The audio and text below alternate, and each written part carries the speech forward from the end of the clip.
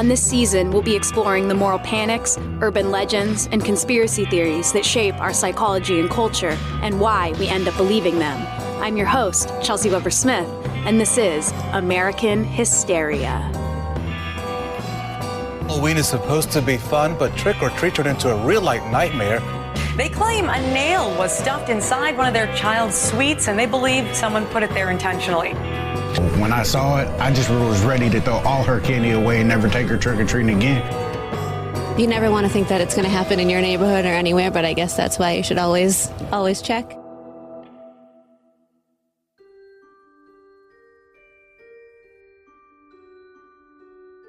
Trick-or-treat. Every Halloween is a window of time where kids get to do the opposite of what they're told day after day. They get to walk around in the growing dark, literally taking candy from strangers. And the stories play on the local news each year without fail. There may be a sadistic, anonymous neighbor trying to hurt or kill trick-or-treaters through tampering with the candy they're passing out. Razor blades in candy apples, needles in chocolate bars, harmful drugs injected into homemade sweets. These stories of death and serious harm by strangers are all unconfirmed or have been debunked entirely, identified as hoaxes and urban legends. But nonetheless, the fear persists year after year, and so do the news stories, police warnings, and super safe alternatives to neighborhood trick-or-treating. The legends of the Halloween poisoner may be almost entirely false, but the idea that something evil lurks at the center of the sweet things we love to eat dates back to the 1800s, when industrialization took the creation of food out of our homes and close communities and into faraway factories. Like the candy-tampering stranger, we were suspicious of megacorporations that pumped out processed sweets, foods that didn't quite resemble anything we'd eaten before, with their bright colors, strange textures, and intense flavors. Foods that were specifically designed to fill us with want.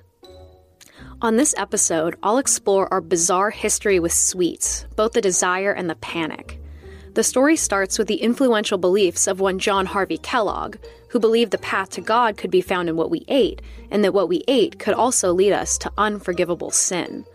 We'll explore how our fanatical, guilt-ridden, and suspicious relationship to junk food has led to some wild urban legends beyond just the Halloween poisoner, like spider eggs and bubble yum and death by Pop Rocks. We'll also see how those same anxieties eventually exploded into some full-blown countrywide hysterias, with people seeing glass shards in Girl Scout cookies and syringes in Pepsi cans. We'll see how candy came to mean more than just a small moment of simple pleasure, and instead became a symbol of sin, rebellion, and death.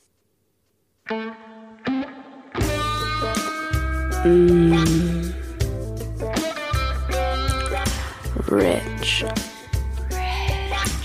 Dark.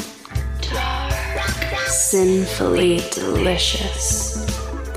Embrace your naughty side and indulge in the rich decadence and endless pleasure of melted dark chocolate. Chocolate begins by Sex Chocolate. Your secret's safe with us. I know you've heard commercials like that one. Commercials that explicitly use forbidden sex to sell chocolate. But there was a time when this feeling, that sweets led to this and other forms of unacceptable rebellions, dominated the conversation around candy. By the 1850s, industrialized food production had hit much of the nation, and life for families began to change drastically. Americans had every reason to fear this extreme change of lifestyle, a change that meant that food that was once prepared at their homes with their own hands, grown from friends in the community, had been outsourced to giant looming factories, haunted houses of complete unknowns. Around this time, and probably because of these changes, the U.S. also entered their first clean living movement, a period of time in which a culture becomes obsessed with what they eat and how they live, and whether or not a lifestyle can truly be healthy if it isn't totally natural. This movement was popularized by the Reverend Sylvester Graham, the inventor of graham crackers. But graham crackers weren't always the sweet, delicious cookie cracker they are today. In fact, they were created to be as bland as possible. See, Graham believed that people should follow a diet similar to that of Adam and Eve, eating mainly fruits and vegetables. One must avoid meat and processed foods, which he believed to be unnatural for human consumption, especially because it allowed women the freedom to do more than just cook, which he, of course, did not approve of. Not only that, Graham also believed that too much flavor could stimulate the sexual organs and lead to rampant sexual deviancy. 50 years later, a man named Dr. John Harvey Kellogg carried on this tradition as the celebrities of the nation led yet another clean living movement. Kellogg was a medical doctor and Seventh-day Adventist who shared most of Graham's beliefs. He was a mega celebrity to the rich and powerful, to those who had the leisure time and money to consider carefully what they ate and how they lived. I like to think of it as the original Goop. He ran a health spa for politicians and famous people where casual enemas were extremely popular for health, as were sunbaths, which are exactly what they sound like, just rich people basking in the sun to become even more super healthy. His strangest and most serious crusade, though, was against masturbation. Like Graham, Kellogg believed that certain flavors, especially those found in candy, sexually aroused those who ate them and promoted masturbation, which he thought was a plague of the time and the very worst sin one could commit. In fact, Kellogg was so against sex in general, it's believed that he never even consummated his marriage to his wife of over 40 years. Let's hear a little excerpt from one of the doctor's books. The use of sweetmeats, and in fact all kinds of stimulating foods, has an undoubted influence upon the sexual nature of boys, stimulating those organs into too early activity, and occasioning temptations to sin, which otherwise would not occur. They are not wholesome for either old or young, but for the young, they are absolutely dangerous. So, along with his brother Will, the Kellogg's invented cornflakes, a cereal so bland that it couldn't possibly arouse anyone. Kellogg thought he could help save young people from going down the wrong path, hysterical with flavor, unable to control their sinful urges. Because if kids and teenagers could not control those urges, Kellogg wrote about the importance of using mutilation without anesthetic to medically prevent erections for boys, and the use of carbolic acid on the genitals of girls. He also advocated bandaging and tying their hands, putting cages around their genitals, and using electric shock, which to folks at the time was apparently less bad than masturbation itself. When his brother betrayed him brutally by adding sugar to the terrible-tasting cornflakes, Kellogg quit the business, and to their credit, Kellogg's cereal went on later to condemn the doctor's more controversial opinions. Some of Kellogg's views about flavor did have at least a little bit of merit. With the boom of mass-produced candy in the early 1900s came the new experience of hyperpalatability, basically maximum deliciousness, created through the balancing of sugar, salt, and fat. Our cravings for these tastes are natural. During our eons as hunter-gatherers, these were rare resources, and our survival depended on finding a small amount of each. But new science allowed these ingredients to be combined and maxed out, and when they strike the right balance, they can actually stimulate the same parts of our brains as heroin, flooding us with endorphins, as well as a nagging feeling for more. Endorphins, like those released during sexual experiences. Just like drugs and sex, you can be addicted to hyperpalatability. Likely because of this effect, candy has always been a source of fear for parents. It was one of the first mass-produced products, and certainly the first marketed specifically to kids, and working and middle-class children alike were spending their holy Sundays with their balmy hands on the windows of penny candy shops instead of sitting in church. Rumors were common that store clerks were filling the sweets with brandy to get them hooked. Parents believed that sweets led to smoking cigars and getting drunk, to drugs and crime, and so Graham and Kellogg's beliefs about candy also leading to sexual deviancy were easily accepted all over the growing country, and added to candy an unshakable association with dangerous rebellion. Every child was a potential Hansel or Gretel, getting lost in the woods of sin, wandering hungrily toward the shimmering candy house that would be their demise. Candy was the gateway drug. Despite parents' fears, the industry boomed forward, and candy companies looked for flashy new ways to attract kid customers, and sweets began to look nothing like anyone had ever seen. With the use of new dyes, candy's colors got brighter, and with new recipes, it got even more hyper-palatable. Candy got more dramatic, and according to this neat little theory in biology, our attraction to the dramatic in general might be instinctual. The theory is about something called supernormal stimuli, and it was first discovered in an experiment with birds. In this experiment, a fake nest was placed near the nest of a bird that had laid small, light blue speckled eggs. The fake nest contained fake eggs, but they were larger, of a brighter blue color and with black polka dots, basically an exaggerated version of the bird's own eggs. The scientist was shocked as he watched the birds easily abandon their own living eggs for the more exaggerated fake ones. They sat on top of them, but because the eggs were so large, they just slowly slid off, only to climb right back on. It seems to some social scientists that this bias toward exaggerated things may affect humans as well. They say we feel it in the large eyes of infants, of kittens and puppies, and we want to hold them. They say it's why we love Disneyland, Las Vegas, Hollywood movies, and even pornography. Candy made to be brighter than what our brains can instinctually identify as food with tastes so dramatic as to act like opiates in our brains. It's pretty easy to see why candy was met with a mixture of desire and fear, which would also be the case in the 1970s when some revolutionary new candies hit the shelves, and along with them, some widespread urban legends. More after this. You ever notice how finding time and energy to do the most basic human necessity, eat literal food, has become just another exhausting task jammed into our increasingly inhuman schedules? Well, your spring can be a little more stress-free with Factor. Factor will provide you with delicious, never-frozen, ready-to-eat gourmet meals that are chef-crafted, dietitian-approved, and ready to eat in just 2 minutes. Each week, you get to choose from a menu of 35 options to create your perfect breakfast, lunch, or dinner with absolutely no prepping, cooking, or cleaning up. And Factor makes sure you get exactly what you want. You can tailor deliveries to your schedule and customize how many meals you want each and every week, and you can pause anytime. So just head to factormeals.com/AmericanHysteria50 and use code AmericanHysteria50 to get 50% off your first box plus 20% off your next box. That's code AmericanHysteria50 at factormeals.com/AmericanHysteria50 to get 50% off your first box plus 20% off your next box while your subscription is active. Check out Factor today.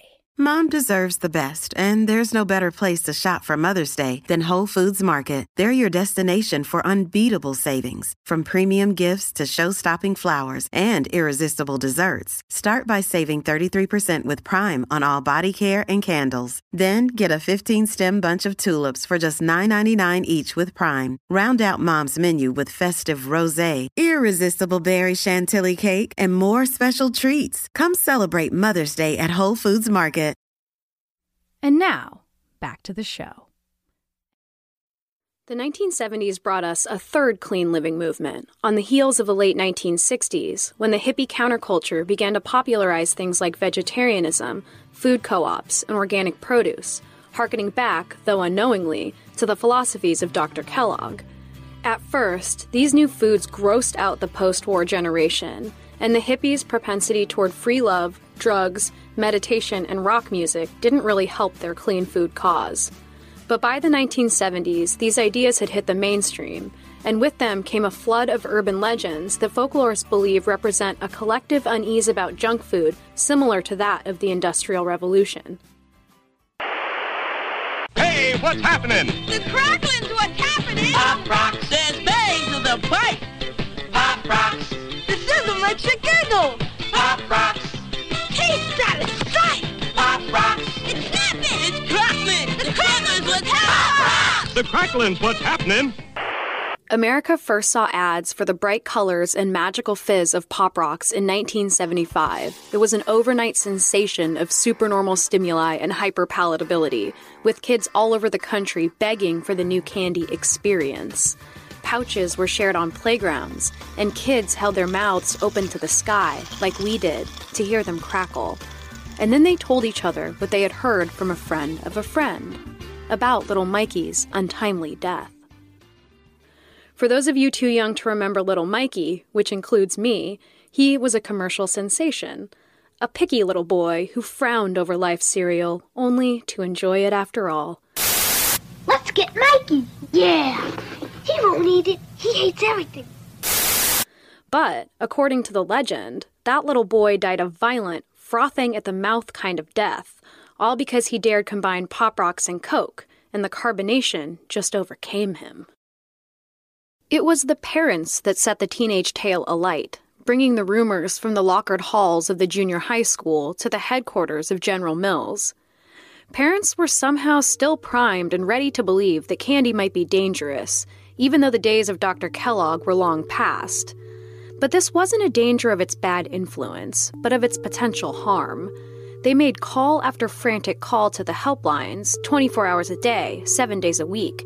They were also making these frantic calls to John Gilchrist's mother, informing her again and again that her son was in fact dead. Actor John Gilchrist was not, of course, killed by Pop Rocks and Coke, and to this day he has no idea how the legend got started. But can you guess what his favorite candy was? It was like John was the only one truly enjoying Pop Rocks, knowing that he wasn't dead. The story became such a problem that the company spent $500,000 to try to debunk the rumors with full-page ads in 45 major newspapers, but still sales did not recover. Ad execs begged John's parents to let him appear in Pop Rocks commercials to prove to families once and for all that he had not been killed by their product, but he was still under contract with Life cereal. The rumors were so damning that General Mills had to discontinue Pop Rocks completely in 1982. That year, they used a steamroller to crush a remaining surplus of 300 million pouches worth of the candy, and then they buried the Technicolor dust in underground landfills. Pop Rocks did eventually come back, but they'd never be as popular as they once were, and to this day they're whispered about with a smiling suspicion, and they're still brought up when people post YouTube videos of Mentos being dropped into Coke bottles, the soda shooting in a fountain up into the air. And no, Mentos and Coke are not a lethal combination either, just a new take on an old urban legend. In fact, Coca-Cola has struggled with so many of these myths, ones about mice found in their bottles or about teeth dissolving in a glass of the liquid overnight, that there's a whole subgenre of urban legends known as Coke lore. But they've always seemed to be able to rise above the legends, and the companies never had to shell out the kind of money other companies have to protect their rep. Is that Bubble Yum bubble gum? Yep. Is it soft to chew? Really soft and juicy, too. And the flavor lasts a long time? Sure does. Does it last this long? Longer. This long? Longer. How long does Bubble Yum's flavor last? It lasts this long. So long. I know it seems pretty mundane now, but when Bubble Yum was first introduced to the American market in 1976, it was a really big deal. People were used to hard gum that you had to chew and chew to get it to soften, but Bubble Yum, it came soft, and it was a pretty exciting new invention. But because it was unfamiliar, it didn't take long for the imaginations of teenagers to come up with the secret ingredient that gave it that springy texture: spider eggs. Suddenly, friends of friends everywhere were waking up with their faces covered in webs, or dropping dead suddenly in the halls of the school 2 towns over, their bellies filled with hatched spiders, biting them from inside. Just like with Pop Rocks, Bubble Yum sales began to dip in a serious way. It became so dire a PR problem that the company spent $100,000 to combat the spreading rumors. They too ran full-page ads in newspapers all over the country with the headline, "Somebody is telling very bad lies about a very good product." Bubble Yum was luckier than Pop Rocks. Within a year, the scare died down and sales returned to normal. This image of spider eggs and bubblegum seems like a metaphor to me. A way to express a feeling, in this case, maybe an anxiety about a new food, with a direct comparison, in this case, spider eggs, an image we are certainly made to fear by society, but also possibly by our instincts themselves, in which we inherit important information about potential threats to our safety, like spiders. In the next decade, our fear of junk food manifested even more dramatically, with more bad metaphors, even more direct and bold, in the form of broken glass, used syringes, razors, and pins. But this time it was more extreme. Not only were people guessing at the dangers that might lie in their food, they were actually full-on hallucinating some pretty scary things. I'll show them the different kinds. I won't take much time. I'll be sure to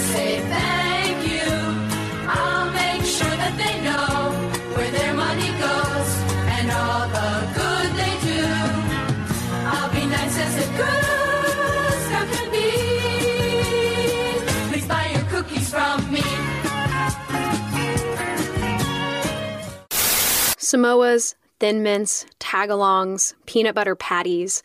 Everyone seems to have a favorite, and few treats inspire the happy mania that Girl Scout cookies do each year. But this beloved American tradition took a dark turn in 1984, and a new panic switched up the common myth of the Halloween poisoner. Instead of a shadowy psychopath handing out poison candy to the kids that came knocking on his door, the danger was now being hand-delivered to adults by uniformed little girls with auburn braids standing on their doormats. After an initial news report about potential tampering, 850 people reported finding glass, needles, and pins in their cookies, with thousands more demanding refunds, costing the Girl Scouts tens of thousands of dollars. When the FBI investigated the claims, however, they were able to determine that no tampering occurred at the manufacturing or distribution levels. No evil person was found with a tub full of broken glass, sprinkling it into the dough. In fact, they couldn't find a pattern between the different claims. They were all coming from different factories. After examining all the evidence, it was discovered that almost all the claims were people mistaking things like crystallized sugar for glass and wheat stems for wood splinters. Maybe you can relate to this feeling. It's like when you see a spider across the room, and then the spider feels like it's on your skin, even though it's nowhere near you. Once you become aware of a threat, it can be easy to imagine it into existence. People were hearing about glass in their cookies, and their minds were playing tricks. 24 states now claim to have discovered foreign objects in Pepsi cans. Everything from needles to bullets have shown up. Ken, what can you tell us about that? In 1993, a couple in Tacoma, Washington, claimed to have found a syringe in a can of Diet Pepsi. As the local news began covering the story, a second syringe was found by a customer 10 miles away. Soon, dozens more people from 20 different states reported finding all kinds of sinister items, among them needles, pins, screws, a crack cocaine vial, and a bullet, all in Pepsi or Diet Pepsi cans. An investigation was launched immediately, and each claim was investigated by the FDA, with PepsiCo working in cooperation. Executives and factory workers alike all knew that it was virtually impossible that the tamperings were happening at their factories, but they needed to prove it to the public. Over the next week, factory workers and CEOs went on news shows to explain how their canning process worked, and how there was simply no way for a worker to slip a syringe into the can. Pepsi caught a break when surveillance footage showed a particularly cunning woman slipping a syringe into her own can in a store in Aurora, Colorado. In the silent black and white video, the woman is seen asking the cashier at the checkout counter to open her can of Pepsi for her, gesturing that she has recently had her nails done. The checker obliges and opens it for her. The cashier then becomes distracted by something, and the woman turns slightly and slips a syringe into the open can. And then, for some reason, the woman asks the checker to pour the Pepsi into a glass she has brought from home, and both women look on as the syringe slips out. It's a nice touch, making the checker a witness. This video was shown along with a PSA from the president of Pepsi, calling out the scandal as a full-blown hoax. A bunch of people had put dangerous objects in their own sodas, likely for money, maybe for attention, or maybe for some other reason altogether. I have to wonder if the syringes found in cans of Pepsi are yet another metaphor from our poetic subconscious, representing a growing knowledge of processed sugar and diabetes. But maybe that's a stretch. Once they were cleared, Pepsi took out a series of newspaper ads addressing the hysteria. The headline simply read, "Pepsi is pleased to announce nothing." More than 90% of reports of product tampering turn out to be false alarms. The more publicity a tampering scare gets, the more people report similar incidents. In 1984, right after the Girl Scout cookie panic, the FDA went from receiving 20 complaints a month to more than 200. It's difficult to know how many of these incidents are hallucinations of sinister objects and how many are sly opportunists looking to jump on a lawsuit. But there's another option too, and it harkens back to our first episode on stranger danger.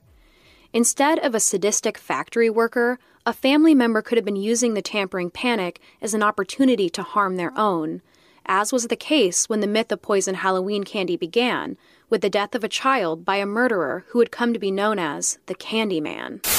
But we begin with a Halloween horror that still haunts the Houston area 40 years later. And Gina, it's hard to imagine a more innocent, a more trusting, a more American tradition than trick-or-treating.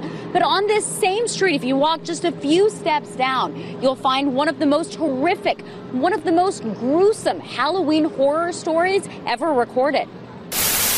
On Halloween night in 1974, an 8-year-old boy named Timothy O'Brien sat at his dining room table after a successful night of trick-or-treating, surveying all the bright candy he poured out from his bag. His father, Ronald O'Brien, allowed him just one piece of candy that night, a 21-inch pixie stick that he tore at hungrily, his father helping him to get it open, since it appeared to have been stapled shut. When Timothy complained that the powder tasted bitter, his father brought him a glass of sweet Kool-Aid to wash it down.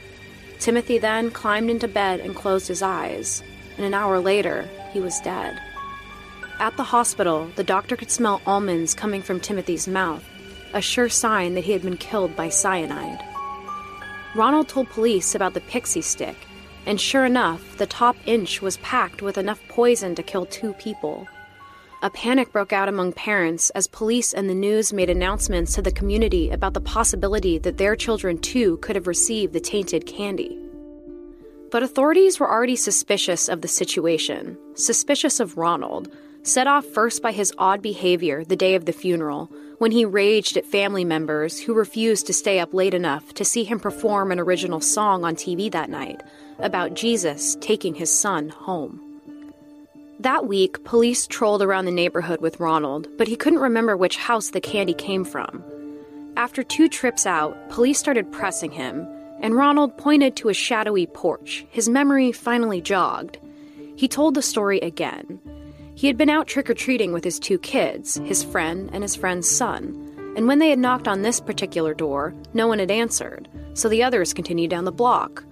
Only Ronald noticed when the door creaked open barely, and from inside the pitch-black house, a single hairy arm handed him 5 pixie sticks. He never saw the man's face. And with that very cinematic story, investigators became even more suspicious. And when 200 people all confirmed that the alleged poisoner had been at work Halloween night, police knew where to look next. They soon uncovered that Ronald had taken out life insurance policies on his children, $10,000 each the previous January, and $20,000 each a month before Halloween. To cover his tracks, Ronald had also given a pixie stick to his friend's son, and another to a local boy they ran into that night, but luckily the parents heard about Timothy's death in time. The morning after Halloween, one of the boys was found fast asleep, clutching the cyanide pixie stick in his little hand. He had been unable to get it open due to the staples. When evidence quickly piled up against the Candyman, as the media had dubbed him, he was sentenced to death and 10 years later would be killed by electric chair, but the myth of the random Halloween poisoner would not die with him.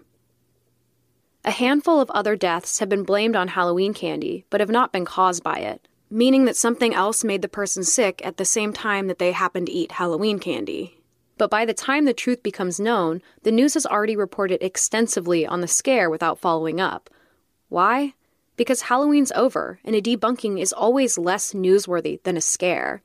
And now each year Facebook is flooded by pictures that parents are posting of needles, tacks, razors, weed, ecstasy, and other harmful things found in their kids' loot. Police take these accusations seriously every time, but always find that the kids themselves were pranking their parents, or that their parents were just trying to get attention on social media, knowing that a post like that will be shared thousands of times.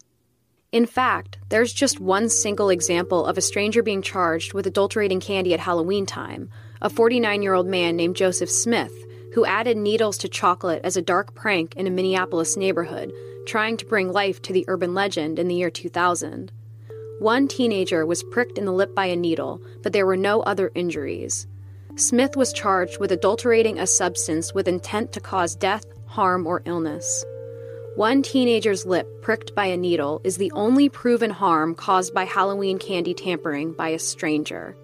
Nonetheless, year after year, many local hospitals offer free x-rays of Halloween candy, with lines reaching out into the street. It's very, very rare that a stranger would tamper with our food to hurt us on purpose, or that companies would knowingly infect their products with spider eggs or anything else that could hurt customers. As we've seen, it's a nightmare for companies when people even think their products might be tampered with or contain something unsafe, and so they do everything to keep that from happening. But of course, there are dangerous elements to the artificial things we love to eat. It just takes time and quantity for their dangers to be experienced, and it's very true that companies are responsible for that. It's a really great example of the banality of evil and of our habit of believing in the sensational over the mundane.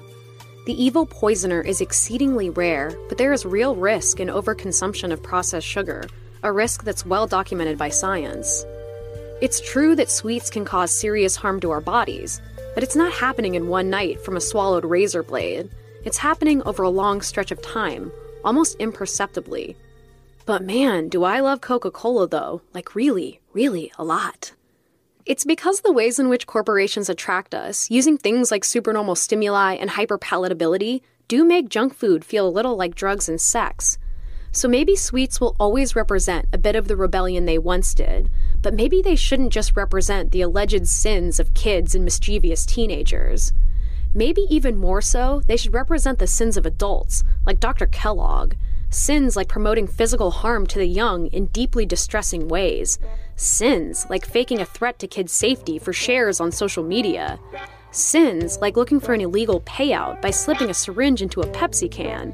Sins like trading the pastel powdered sugar of a pixie stick for Snow White cyanide and stapling it shut.